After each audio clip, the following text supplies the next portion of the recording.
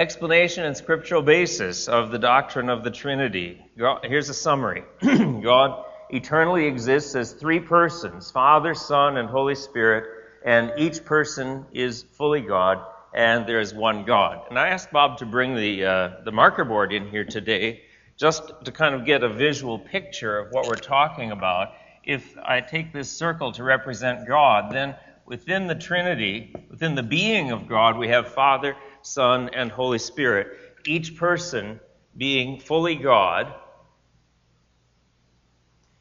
and there is one God. But how can there be one God and three persons? That's the question. That's the question that people have pondered and reasoned about and struggled over and asked about for centuries.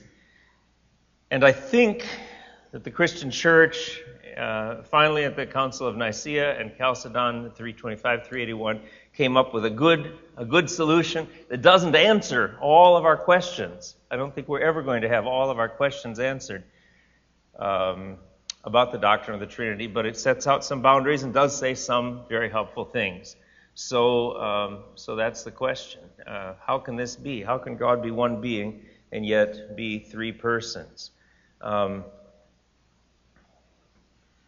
looking for an example here. I have Ev, and I'll take Mike and Ev and John here. Those are three persons.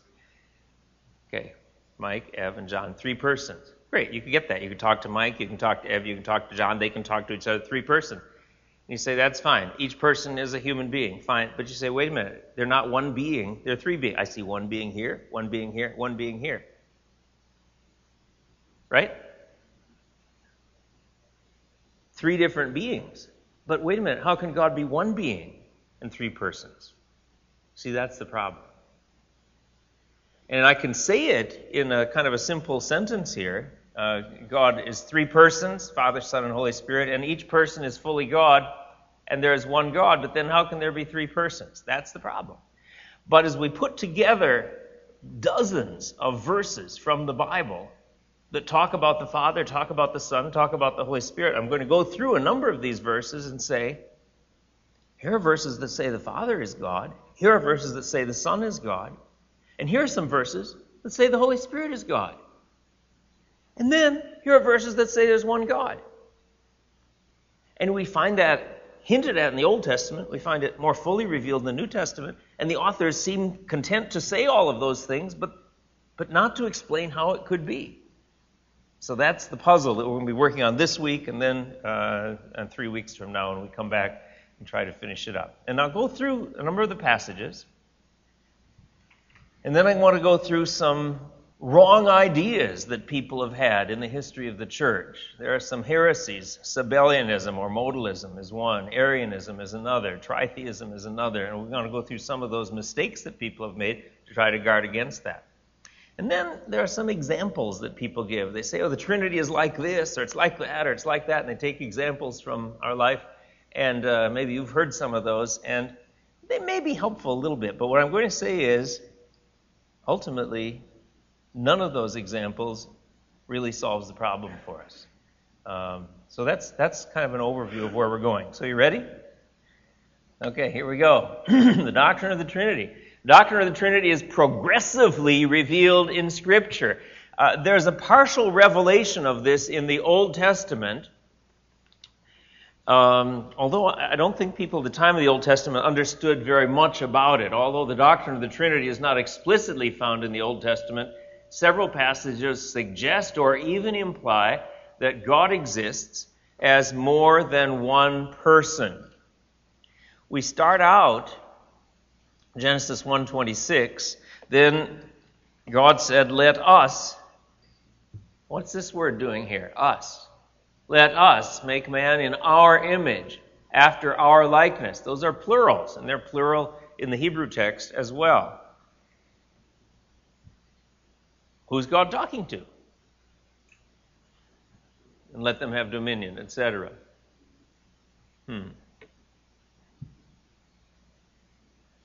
It's a problem. I once spent several days, 3 or 4 days maybe, taking most of the day, going through all the comments of the Jewish rabbis on this verse. This is comments that were written after the time of the Old Testament. And they were trying to figure it out in the Mishnah, the Talmud, other Jewish writings. There's a Tosefta, there's the Midrash Rabbah, there's writings of Philo and Josephus. They weren't rabbis, but they were Jewish teachers. Went through all of that material, every bit of Jewish commentary that I could find, and they were asking, what is meant by the plurals? Let us make man in our image. And they couldn't figure it out. Some rabbis were saying, oh, that's God speaking to angels. And other rabbis would say, no, it can't be. We're not made in the image of angels, and angels didn't help create us.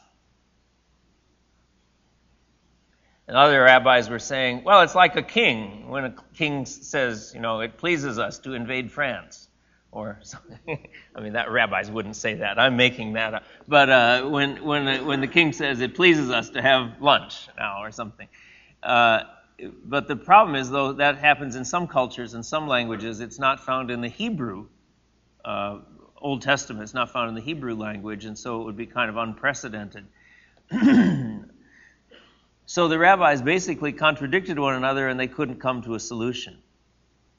I think the reason they couldn't come to a solution is that they didn't understand, or they didn't want to admit, that there could be 3 persons in the being of God.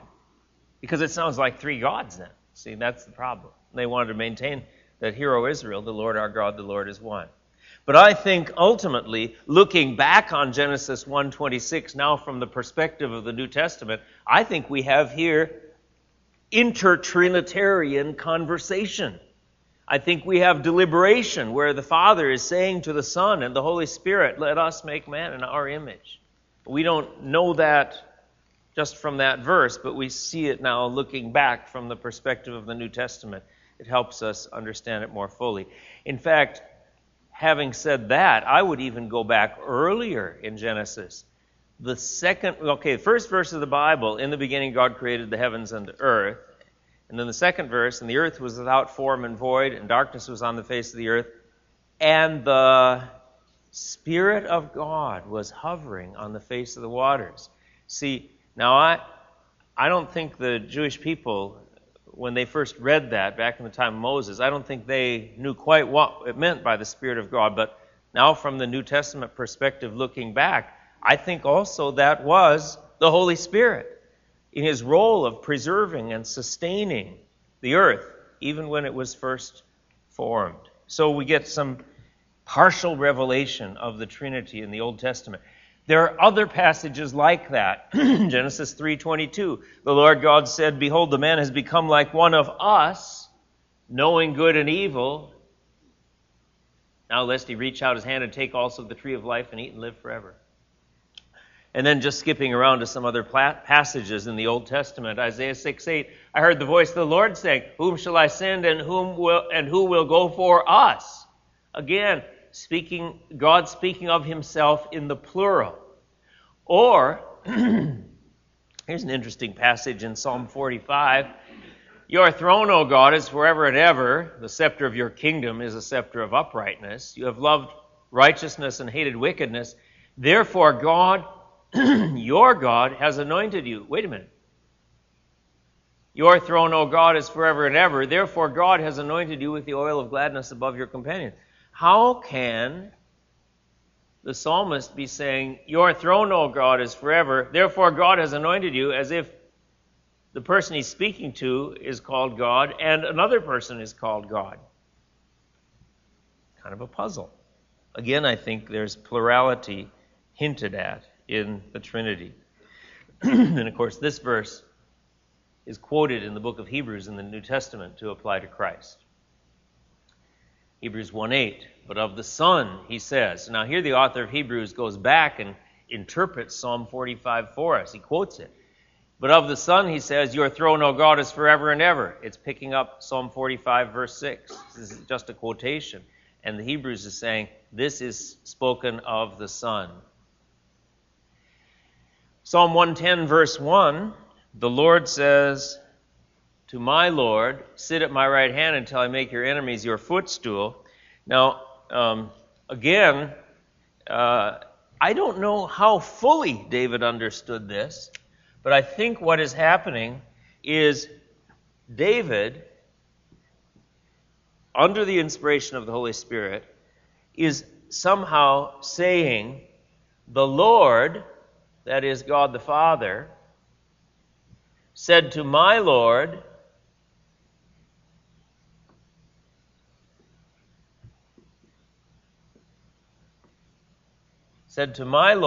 sit at my right hand till I make your enemies a stool for your feet. From the benefit of the New Testament, I'm looking and I'm thinking what is going on is the Father is saying to the Son, sit at my right hand.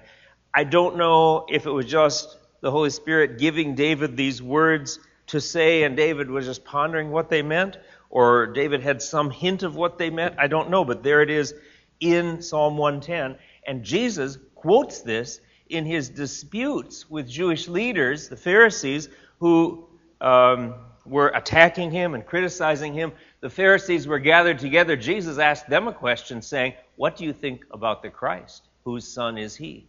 They said to him, the son of David. He said to them, how is it then that David, here he's talking about David, in the Spirit calls him Lord, saying, the Lord said to my Lord. And I think Jesus knew that this meant the Father says to the Son. So now, take out my brackets here.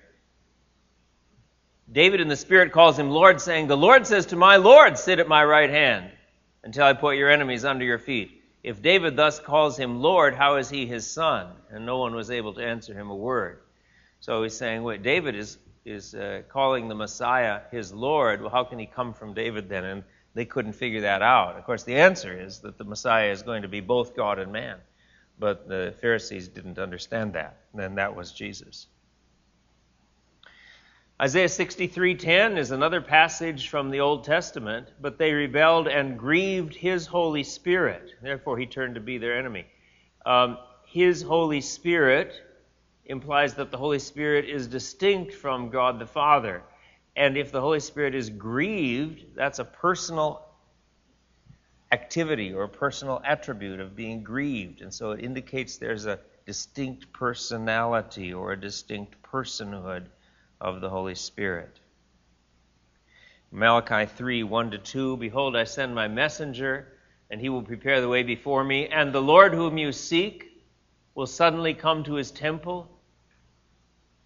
And so God is saying, the Lord whom you seek will suddenly come to his temple. Behold, he is coming, says the Lord of hosts. So the Lord of hosts is saying that the Lord is coming, speaking of another person who is called Lord in the third person. He was Hosea 1:7, I will have mercy on the house of Judah, and I will save them by the Lord their God. God speaking again. And so what is this? What are these hints of the doctrine of the Trinity? And here's perhaps a verse that in Isaiah 48 has three persons involved in it. Draw near to me, hear this from the beginning. I have not spoken in secret. From the time it came to be, I have been there, and now the Lord God has sent me and his Spirit. This is the servant of the Lord who is saying, the Lord God has sent me and his Spirit. And if we understand the servant of the Lord ultimately also to be God himself, then the Lord God has sent me and his Spirit. Let me look again here at Isaiah 48:16, just a moment.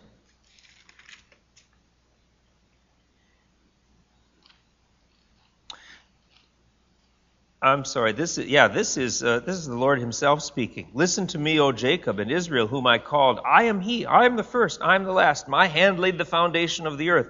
My right hand spread out the heavens. When I call to them, they stand forth together. Assemble, all of you, and listen. Who among them has declared these things? The Lord loves him. He shall perform his purpose. I have spoken. I have called him. I have brought him. Draw near to me. Hear this I have not spoken in secret, and now the Lord God has sent me and his Spirit. It's a question of whether the quotation ends from the Lord here and who is speaking, but at least there's someone who is being sent by the Lord, and his Spirit is someone distinct from that. Well, those are hints of plurality of persons in the Old Testament. Now there's a more complete revelation of the Trinity in the New Testament. So what we have is, we're going through the Bible, and there are hints, but people could have said, I wonder what that means. Why is God speaking in the plural? But they didn't know. Well, we get to the New Testament, we get more complete understanding, and that we find out there are three persons in God, and they are called Father, Son, and Holy Spirit. And there are a number of passages that do this, that have all three persons of the Trinity involved. Matthew 13, 16 to 17. When Jesus was baptized, immediately he went up from the water. Behold, the heavens were opened to him, and he saw the Spirit of God descending like a dove and coming to rest on him. And behold, a voice from heaven, that's God the Father, saying, This is my beloved Son, with whom I am well pleased. Now you have three persons here. You have Jesus being baptized, and you have the Holy Spirit descending on him like a dove, and you have God the Father speaking from heaven, saying, This is my beloved Son. So you get Father, Son, and Holy Spirit in one moment, and each person doing something different. God the Father speaking, Jesus being baptized, and the Holy Spirit coming upon him. Or Matthew 28:19, Go therefore and make disciples of all nations, baptizing them in the name of the Father and of the Son and of the Holy Spirit.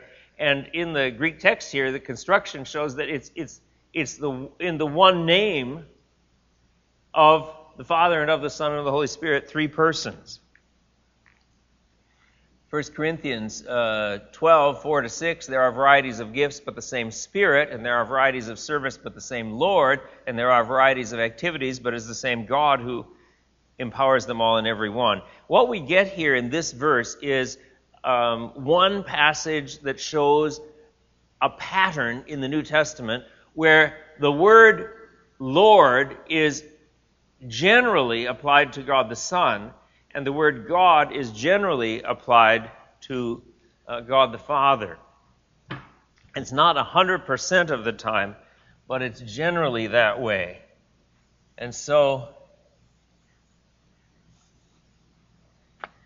in the New Testament, usually this word God, which in Greek is theos, Theos, that's usually applied to God the Father. And this word Lord, which in Greek is Kyrios, kurios, that's generally applied to God the Son. Not 100%, because there are 7 or 8 times where the word theos, God, is applied to the Son. And but generally, this is the pattern. And I remember earlier in my Christian life, I thought, there are only 7 or 8 verses that call Jesus God in the New Testament. But I didn't realize that this word, Lord, or kurios, is applied over 200 times to Jesus in the New Testament. And this Greek word, Lord, if you go back into the Old Testament, that Greek word, Lord, or kurios, that's used 6,886 or something like that, over 6,000 times, 6,800 times approximately, to translate the Greek word, or the Hebrew word, which is Yahweh, or Jehovah, or it's just translated Lord in most of our English translations.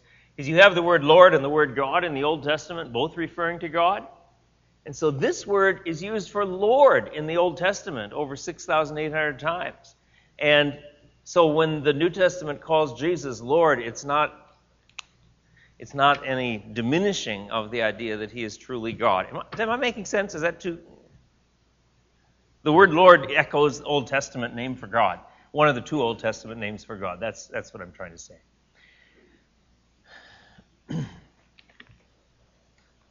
So, Spirit, Lord, and God, 3 persons. Here we go. 2 Corinthians 13:14. The grace of our Lord Jesus Christ and the love of God and the fellowship of the Holy Spirit be with you all. Here you have Father, Son, and Holy Spirit, all three in 2 Corinthians 3:14. Or Ephesians 4. There is one body and one Spirit, just as you were called in the one hope that belongs to your call. One Lord, one faith, one baptism, one God and Father of all, who is over all and through all and in all. So here we get God the Father and Lord being used generally of God the Son or of Christ, and Spirit, all three persons, in, again, one passage. Jude 20-21. Pray in the Holy Spirit. Keep yourselves in the love of God, waiting for the mercy of our Lord Jesus Christ that leads to eternal life. Again, three persons. Just mentioned all three together as if this was a normal, expected kind of thing.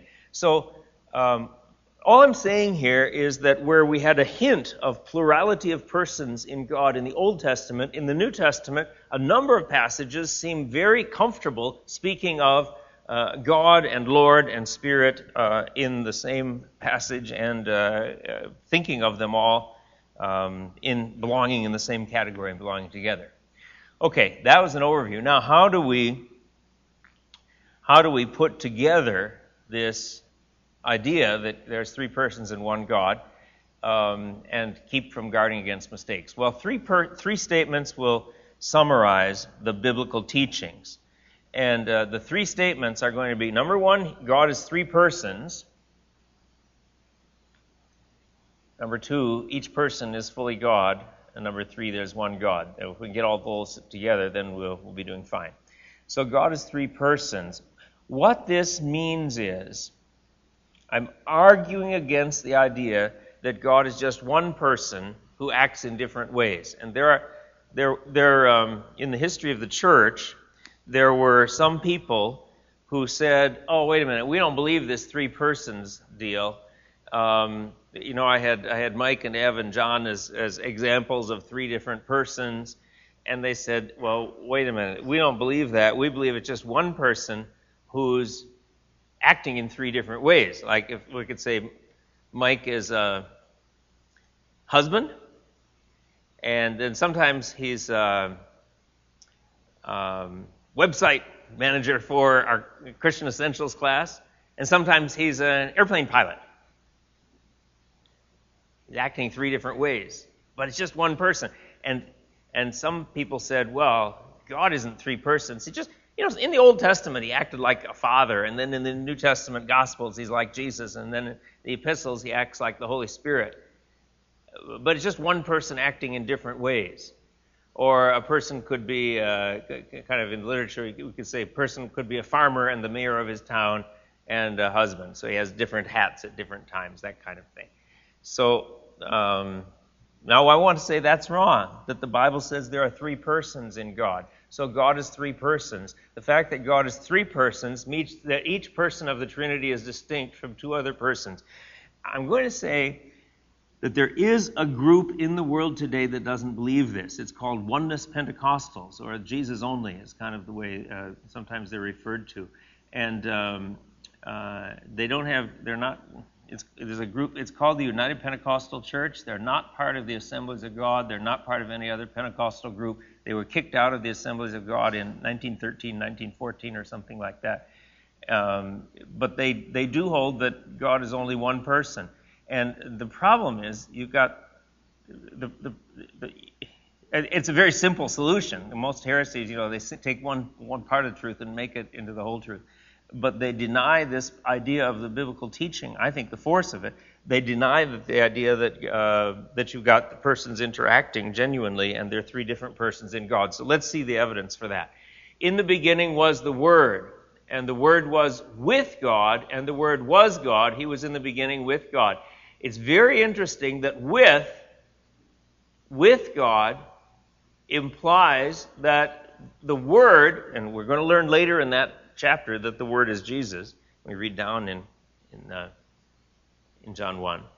The Word was with God. If you're with someone, that means you're not the same as the person. It's a distinct person. Okay, so there are two persons there. But then the Word was God. How can that be? Well, John just states it right at the first verse. John 17:24, Jesus is praying, Father, I desire that they also whom you have given me may be with me where I am to see my glory that you have given me because you loved me before the foundation of the world. This is two different persons. The Father gave glory to the Son, and the Father loved the Son. That's interpersonal interaction. That's not one person. That's two persons, one person relating to the other. So God is three persons. And again, 1 John 2:1, if anyone does sin, we have an advocate with the Father, Jesus Christ the righteous. Two different persons. Jesus is advocating or representing us before the Father. Hebrews 7:25, he is able to save to the uttermost those who draw near to God through him, since he always lives to make intercession for them. Again, Jesus, whom we believe to be fully God, is praying to the Father for us. He's making intercession. That means there's personal interaction. There's two different persons. The Son is praying and the Father is hearing the prayers. That's two separate persons. John 14:26, the Helper, the Holy Spirit, whom the Father will send in my name, he will teach you all things and bring to your remembrance all that I have said to you. That's someone different from the Son. The Holy Spirit is sent by the Father. He will send the Father in my name. The Father will send him in Jesus' name. And so he's a distinct person. And Romans 8:27, he who searches hearts knows what is the mind of the Spirit, because the Spirit intercedes for the saints according to the will of God. Once again, you have the Spirit interceding to the Father, making prayers to the Father. That implies the Spirit and the Father are different. So back to this diagram. Father, Son, Holy Spirit, three distinct persons. And the Son can pray to the Father can send the Son. The Father sends the Holy Spirit intercedes to the Father. There are interpersonal relationships there. Okay? Matthew 8:28-19, go therefore and make disciples of all nations, baptizing them in the name of the Father and of the Son and of the Holy Spirit, three different names mentioned.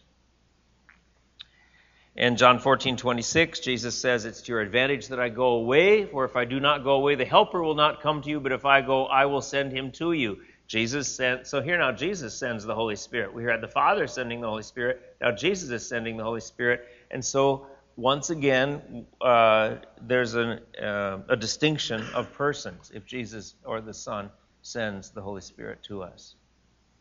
1 Corinthians 14:26, varieties of gifts, but the same Spirit, varieties of service, the same Lord, varieties of activities, but the same God who empowers them all in every one. Again, three different persons named. Now,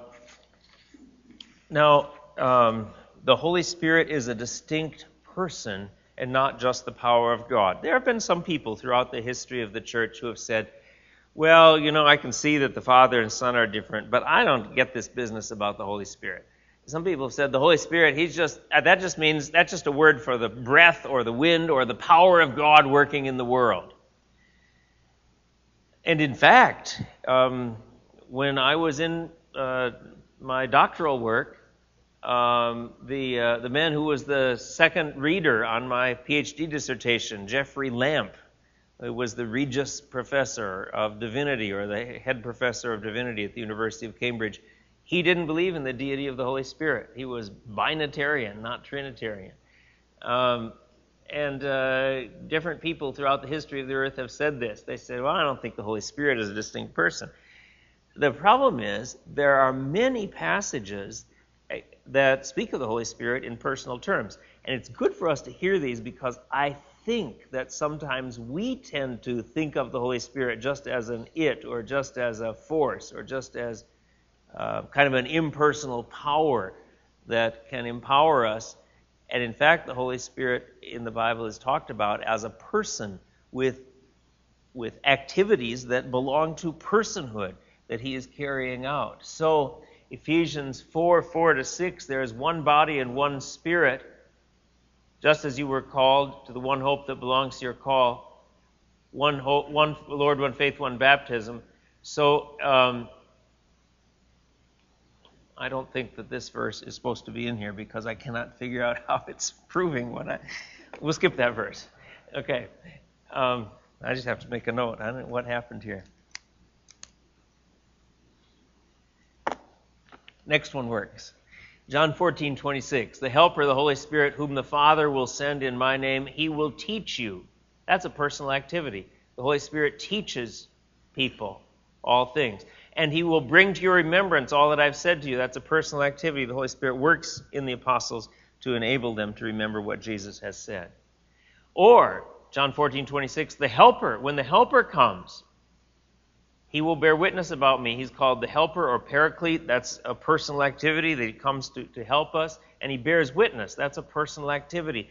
Someone bears witness to someone else. The wind or a forest doesn't do that. There's testimony that he bears. The Holy Spirit helps us in our weakness. He intercedes for us with groanings too deep for words. The Spirit intercedes for the saints according to the will of God. That means understanding our needs and helping our prayers as we come before God. That's a personal activity. The Spirit searches everything, 1 Corinthians 2:10, even the depths of God. I think that we were talking about the attributes of God for the last several weeks. We just understood a really tiny, tiny, tiny bit of the wonder and excellence of who God is. But here, Paul is saying the Holy Spirit searches everything. That is, he knows every aspect of the depths of God and understands. And so I think, again, that's a personal activity of the Holy Spirit.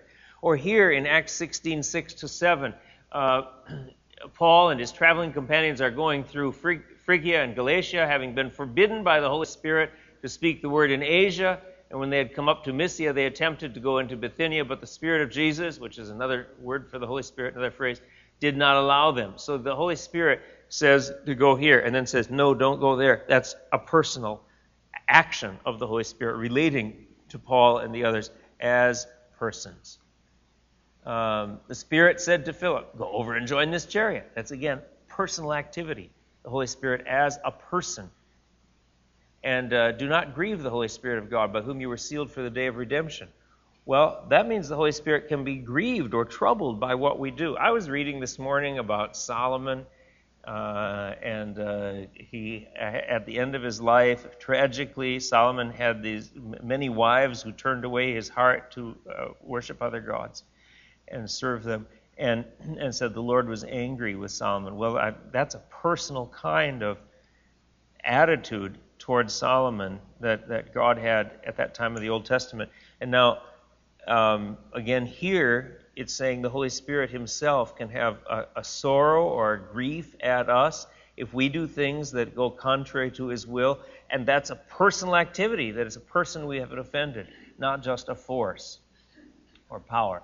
There are a number of passages that would not make sense if the Holy Spirit is just called the power of God. For instance, Luke 14:14, and Jesus returned in the power of the Spirit to Galilee. Well, if the Holy Spirit were just a power, you would have to say this means the Holy Spirit returned in the power of God to Galilee. It wouldn't make any sense. The Holy Spirit is different from the power of God. God anointed Jesus of Nazareth with the Holy Spirit and with power. Well, if the Holy Spirit is just a power or a force, it would say God anointed Jesus of Nazareth with power and with power. It would be redundant. So, the Holy Spirit is a distinct person. Now, what about 2 Corinthians 3:17? This is kind of a puzzling passage. It says, now the Lord is the Spirit, and where the Spirit of the Lord is, there is freedom. The Lord is the Spirit? What is going on here? If we take the idea that in the New Testament, Lord is often the word applied to the Son, and is it saying the Son is the Holy Spirit? Is this verse denying all those other passages that show a distinction of persons between the Son and the Holy Spirit? I don't think so. I think we have to seek another understanding for that passage. And just as I said, generally, the word God is applied to the Father, but sometimes it's applied to the Son. So I think here, generally, the word Lord is applied to the Son, but here's a time where I think it is saying something like this. You've been reading your Old Testament. You read about the Lord did this, and the Lord did that, and the Lord did this, and the Lord did that. And Paul is saying, when you read that, realize that Lord, that Lord is that the Lord is God himself, and that is the Spirit. That is, that the Holy Spirit is the Lord you read about in the Old Testament, or is the God of the Old Testament. So I think it's just saying that the Holy Spirit is God or is divine, not mixing up the persons of the Trinity, but just not following strict consistency in terms of how the word Lord is applied. But it's, I don't know, if you have more thoughts on that passage, you can let me know. But I think it just means that God is the Spirit, as well as God is the Son and God is the Father. Okay, so now, all that was to say, I don't know how many slides I have to go back. I was saying there are three statements that summarize the biblical teaching. Did I not give you an outline today?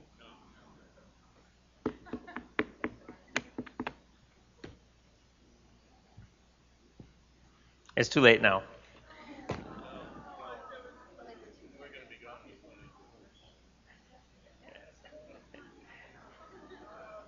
No, it's not copied yet. It won't get back here till the class is over. I can't believe I did this. I walked in and talked to everybody. But you're following with me, right? Okay. And you're not going to be here the 20th. We'll have extra copies on the 20th. You can always buy the book. Yeah, thanks. Yeah. Okay. Well, no. Okay. We're tracking. We're tracking. All right. So, and what have I said? Three statements summarize the biblical teaching. First, I was wondering why you were paying so close attention to me.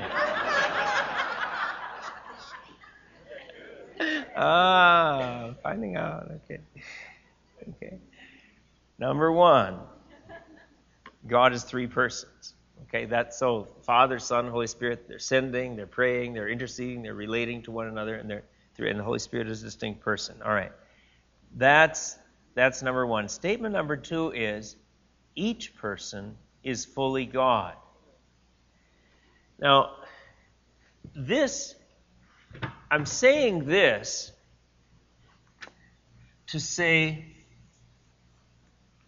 to overcome the idea that God is just Father, and then there are these lesser beings called Son and Holy Spirit. That's a heresy called Arianism, that the Son was created and the Holy Spirit was created, and really the Father is just God. That's not true. What I want to say in these passages is each person is fully God. And here's where it gets tricky. If this represents God, then how much of this circle is the Father?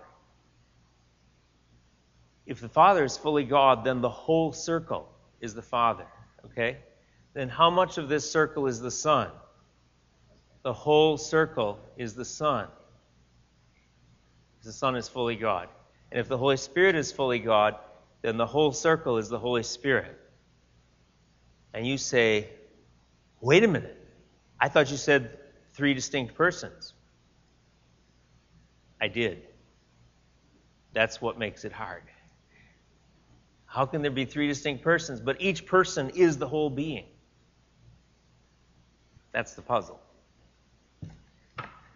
But let's look at what these passages say. And see, I think what happened was the church sort of went through these passages and said, well, look at this, look at this, look at this. And the church keeps driving to this idea that there are three persons. We can't get around that. That's really clear. Because they're doing distinct things and they're relating to each other. And now we get these passages that say, wait a minute, each of these persons is fully God. And here's where these passages go. I don't know if we'll get through all of these today. But first, God the Father is clearly God, and He's the one in the beginning. God created the heavens and earth, and nobody is going to argue with that, and I'm not going to give hundreds of passages about God our Father, etc. But number two, the Son is fully God. Is there evidence for that? Yes, in the beginning was the Word, and the Word was with God. There's distinction. And the Word was God. There's identity. The Word was God. He was in the beginning with God. All things were made through Him. Without Him was not anything made that was made. He's creating. In Him was life, and the life was the light of men. I'm I could go into some detail. I don't think I'll do that now, but I've got it in my systematic theology book in a long 2 or 3 paragraph footnote. And the word was God in Greek, kaitheos ein halagos. The Jehovah's Witnesses translate this. The word was a God, small g. There's a Greek grammar question here, a technical question of Greek grammar. They say, wait a minute, this definite article the is not before theos, before God. The reason is it shows in Greek that it's the predicate of the sentence. The word was God, and that's the way Greek does that. And I'm not going to go into detail about that now. But just to say that if Jehovah's Witnesses argue about that with you,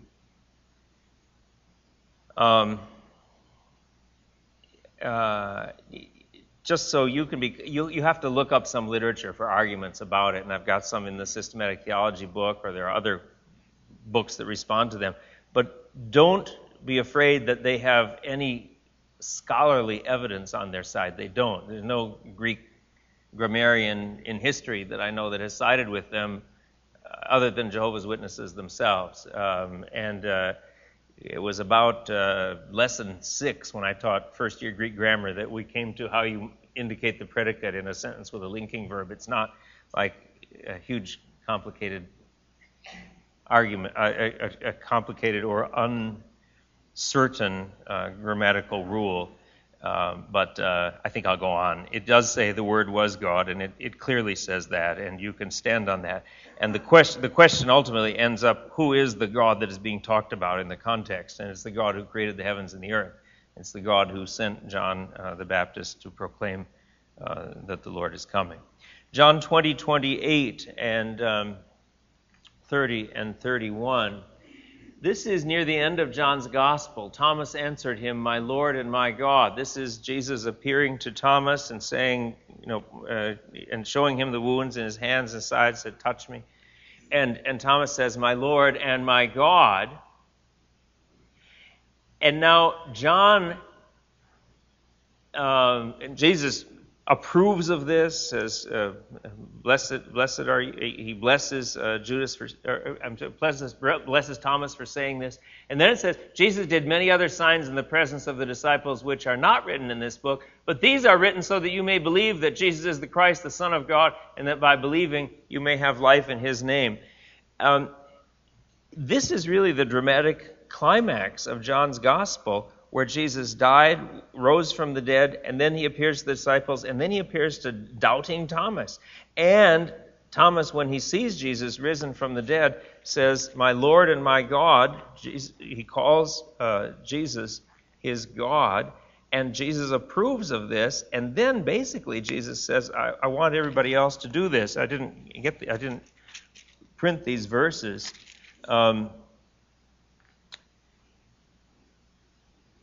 Jesus said to him, "Have you believed because you have seen me? Blessed are those who have not seen and yet believed." And John's point is, that's going to be you readers. And then John says, "This is the purpose of my gospel, so that you would believe." That is, I wrote down all these signs or miracles so that you would be like Thomas, and you would believe, and that you would call Jesus my Lord and my God. That you may believe that Jesus is the Christ, the Son of God, and that by believing you might have life in his name. In other words, this is John saying, this is so important, I want you to have the same attitude toward Jesus and call him the Son of God or call him my Lord and my God. Titus 2:13, waiting for our blessed hope, the appearing of the glory of our great God and Savior, Jesus Christ. Here he is called our God and Savior. Romans 9:5, Christ who is God over all, blessed forever, amen. Paul calls Christ the one who is God over all. Isaiah 9:6 predicts that the Son to be born, to us a child is born, to us a son is given, the government shall be on his shoulder, his name shall be called Wonderful Counselor, Mighty God, Everlasting Father, Prince of Peace. And that's a prediction of the Son to be born, who will be called Mighty God. And then in him the whole fullness of deity dwells bodily. The whole fullness of God is in Christ. So the Son is fully God.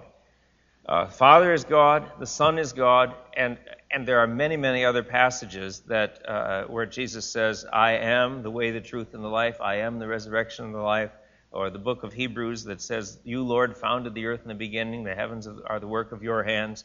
they're attributing creation to Christ. There are many other passages, and I've just touched on some of them. But the evidence for the deity of Christ in the New Testament is abundant and overwhelming. Then the Holy Spirit is also fully God. This is very interesting. In the Great Commission, for instance, go therefore and make disciples of all nations, baptizing them in the name. Eis ta onoma means it's into the name, and it's just one name, of the Father and of the Son and of the Holy Spirit. That is, the name is the quality or character of the person, and there's one name of the Father and Son and the Holy Spirit. That is, they all have the same character, the same quality. Just think how strange it would be. It just couldn't be that Jesus would say, baptizing them into the name of the Father and the Son and the angel Gabriel. You couldn't do that. You can't put the angel Gabriel up there, or the angel Michael, or any other created being. Baptizing them into the name of the Father and the Son and the Holy Spirit puts the Holy Spirit on the same level as the Father and the Son. Varieties of gifts, but the same Spirit, and Spirit, Lord, and God connected together in 1 Corinthians 12, and again 2 Corinthians 13. The Lord Jesus Christ, love of God, the fellowship of the Holy Spirit connected together. Acts 5, 3-4, Peter said, Ananias, why has Satan filled your heart to lie to the Holy Spirit? You have not lied to men, but to God. In other words, to lie to the Holy Spirit is to lie to God. There's an identity there where the Holy Spirit is identified as God.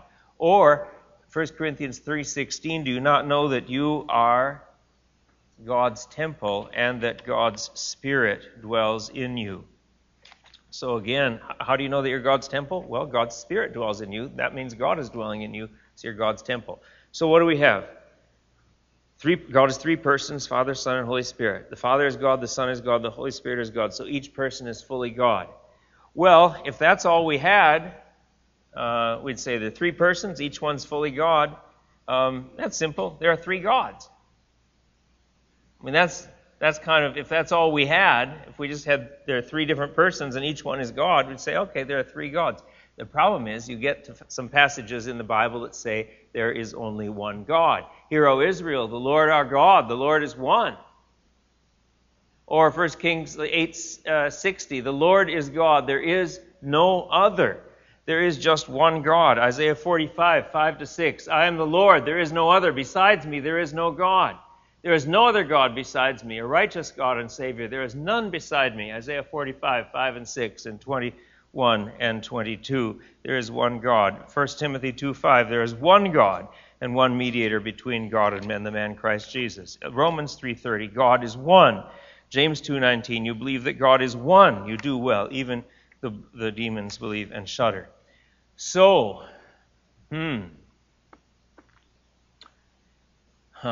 So how do we put that all together? Now, and there are some simplistic solutions. If you deny, some simplistic solutions must deny one strand of the biblical teaching. And see, these are the three things I've said. God is three persons, and they relate to each other. Each person is fully God, a lot of verses there, and there's one God, a lot of verses there.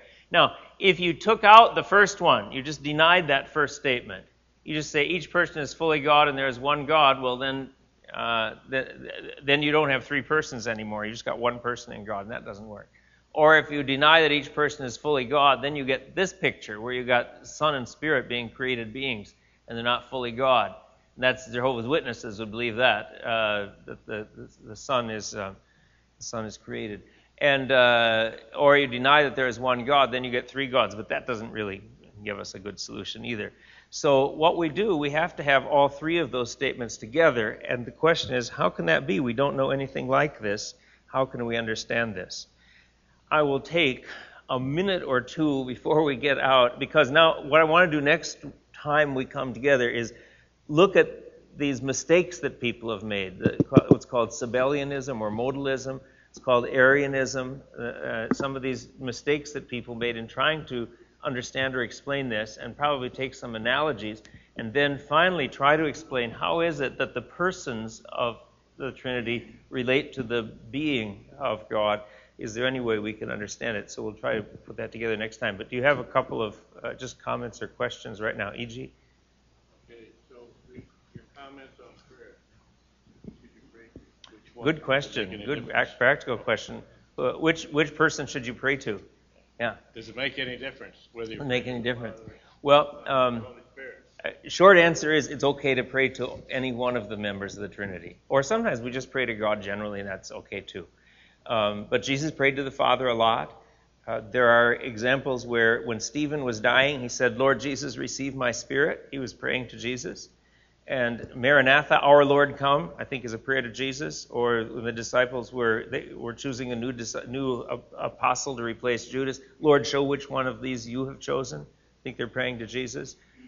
Even so, Lord Jesus, come quickly. Those are prayers to Jesus. And Jesus is the great high priest who understands, so we should pray to him. There aren't any explicit prayers to the Holy Spirit in the New Testament, but the Holy Spirit intercedes for us in Romans 8, and we shouldn't grieve the Holy Spirit. He teaches, he leads. I think surely we can talk to him. He is God, and there's nothing wrong with speaking to him and in specific situations, praying for his power or direction. So, good question. Ev? Okay. Many years ago, I heard the analogy of water used to explain the Trinity, and that was helpful to me. What do you think about that analogy? Yeah, because water can be steam or water or ice. Right. Okay. And it's all H2O. It's all just H2O, in various different forms. forms. Yeah. The problem is, maybe it's a little bit helpful, but the problem is that it doesn't all have the same characteristics, but each person in the Trinity has the same attributes. I mean, if it's steam, but that's not the big problem. The big problem is, there are two problems. One is, if you take a drop of water, it's not at the same time ice. That is, I want to say that God the Son is fully God, but that drop of water is only part of the water you've got. Some of it's ice and some of it's steam. It's not all the water. It'd be different. I've got an ice cube and a drop of water and a jar of steam. There are three different beings, basically. Okay, so you can't... Different properties, yeah. But you said the three persons. The persons have different properties, but they're not the one being. But they're in essence the same. They're all H2O. Yeah, there's something like that. But they're not all the same being. That is... They're not all the same at the same time. They're not the same at the same time, yeah. And the other problem is ice cube and drop of water and steam are not persons. So it's just yeah. It's what I'm going to say about those analogies all help us a little bit, but they all break down. Yeah. Okay. What else? What? One what? God is one what, three who's. One what, three who's. Three who? Oh, one what and three who's. Yeah, that's true. One being and three persons. But each person is all the one what? Wayne? Yeah, in your opinion, why do you think Jesus had to leave before the Holy Spirit could come?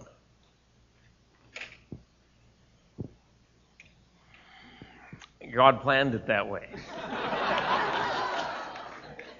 I'm not sure. Well, one thing was that Jesus, while he was on earth, was one place at one time. Because he was in a human body, but the Holy Spirit is every place. So that's one thing. But I'm not sure of all the reasons. Just God planned that would be the way things would happen. So, anything else? Yeah, John. It seems that the Bible repeats itself a lot. That's a big concept for us, and it seems as though from what. Go ahead. Say again. Yeah. It seems that the Bible, when it repeats itself a lot, is something that we're to really pay attention to and get. And it also seems as though it makes a point of calling Jesus all the different designations, calls the Father all the different designations, calls the Holy Spirit all the different designations. Many of them anyway. I guess this is just an observation. I mean, you just pointed it out. Okay, but yeah. So it that if seemed the very word God important. and Lord and God and Lord can both be used of any member. Just have to take that's it, helpful. Just have to take it that way. And Yeah. that's it. Okay. And so, John, what the church did for up to 300 years is said, okay, it says that there's three persons, it says each one is God, it says there's one God, so we believe it. Where they got to trouble was thinking about it more and trying. How can this be? Because every time I know three different persons, they're three different beings. See, you and Kathy and John, you're three different persons. So that's how you try to put it together. And then people started giving explanations for how it could work, and when they gave explanations, they got in trouble. So, all right, Sandy. I heard Dallas Willard once say, in speaking about the mystery, really, of the Trinity, that God is 2-3 to be one, but 2-1 to be three. How would you respond to that? Well, sure. I mean, it just, yeah, there's oneness and threeness. So, okay. Yeah. Good. But don't you think that part of this is we take our creaturely, rational minds and we extend out as far as we can, and we come up against the wall of the mystery of who God the Creator is, and that there's a sense in which after we've done all we can to understand and read all the Scripture in the original languages and read all the commentaries, that we have to bow and acknowledge that this is an area of mystery. Yeah, helpful, Sandy. And I'll just tell you where I'm going is that every time we try to understand a little bit more and give an example, we say, no, it doesn't work. Finally we say, we don't know anything like this. And then I'm going to say, yes, that's right. God is different. And so we have to worship him, and he is different. I'm going to pray here, but I resolved to myself not to go late, and I've gone late again. I'm sorry. But will you hurry and make up for the lateness so we don't walk in late, because Scott's going to be leading worship over here. Okay, let's pray. Lord God, we give you thanks, Father, Son, and Holy Spirit, for the excellence of your being, and that you give us, certainly, Lord, these words in the Bible to help us to understand who you are. Lord, help us to understand and also to bow in wonder and adoration and give thanks to you for the excellence of your being. In Jesus' name, amen. Thank you.